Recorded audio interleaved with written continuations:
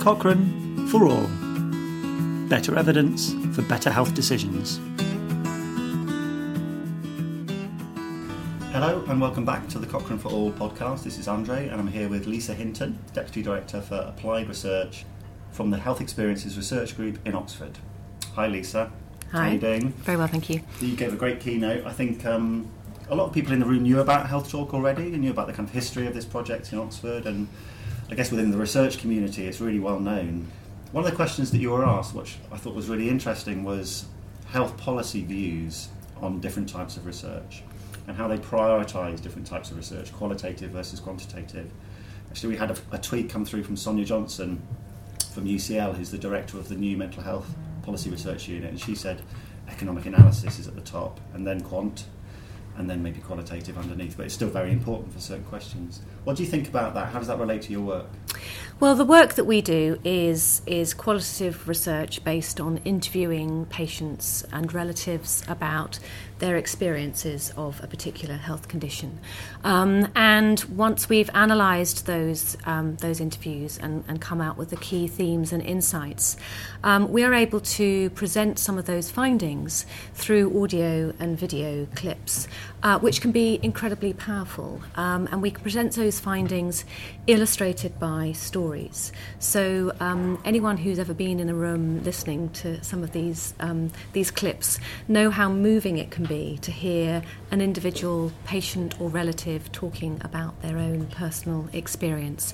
And so I think the qualitative insights that we can get from this experience has a power to connect policymakers. It's rigorous research, and it has to sit alongside the quantitative research, but it's part of the overall picture. If you think of trying to influence policymakers with a kaleidoscope of evidence, I think qualitative research and patients' experiences within that is a really important part of the picture. Yeah. So healthtalk.org is the website. Who's that website for? Who's it primarily aimed at?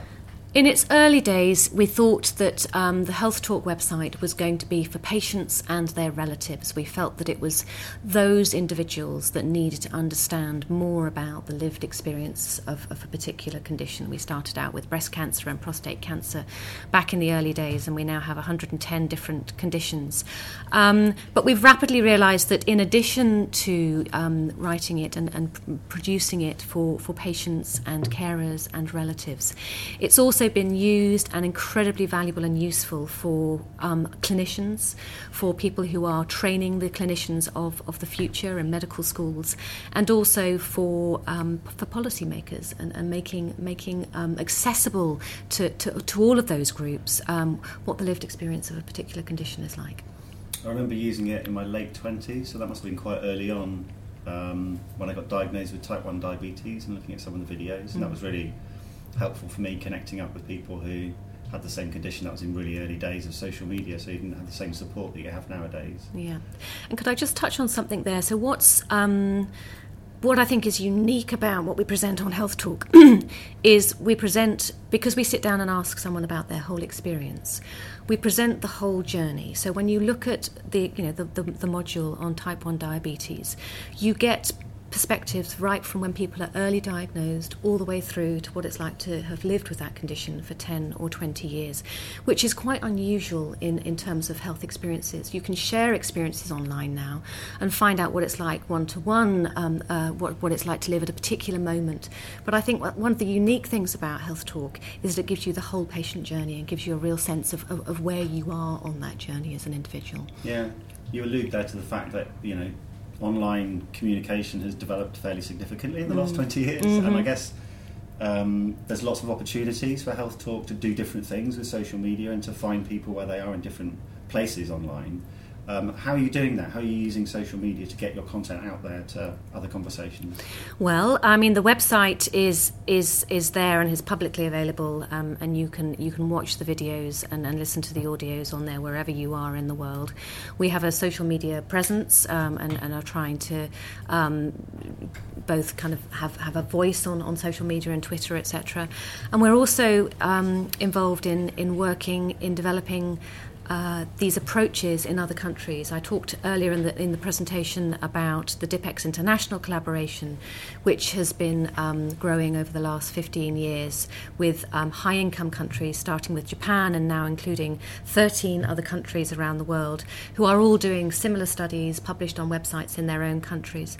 And we're also looking to expand this into low-middle-income countries and test out how capturing patients' experiences of a particular condition can be used in those settings. And we're mindful that websites may not be the answer in those settings, and that other platforms might be the way to go forward, be that mobile phone apps or radio podcasts or whatever. So we're really excited about taking it into those new fields and finding new ways to share this research. Yeah, and I guess people use it in really different ways. So my experience of using it when I first got diagnosed was to spend quite a significant amount of time looking through lots of different videos, but I suppose people might also dip in to answer a specific question about side effects of medication. That was one of the points that was made in the Twitter feedback.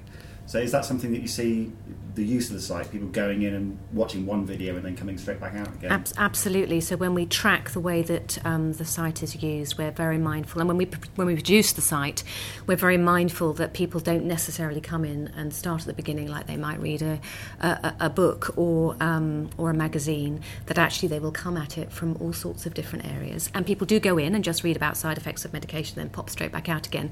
But oftentimes people might go in and then realise that there are other aspects of their illness or their relative's illness that they're interested in exploring, and start to meander around and look at some of the other content. Yeah, and I understand you're doing a workshop here at the conference. Yep. So Dorothy Oluwatch, who was presenting this morning about the Kenyan mother's experiences of preterm birth, and I are running a workshop on Tuesday morning where we're going to be exploring a little bit more about how we go about doing these studies. So talking through what the methodology is really kind of underpinned by, and then explore how we think these experiences and these insights can be used in service improvement and policy making in low income settings. So please come along and brainstorm with us tomorrow morning if you're interested. Great, thanks for talking to me. Good luck. Thank you. Cochrane for All. Better evidence for everyone. Follow the hashtag Cochrane for All to get the science and evidence to empower better decisions.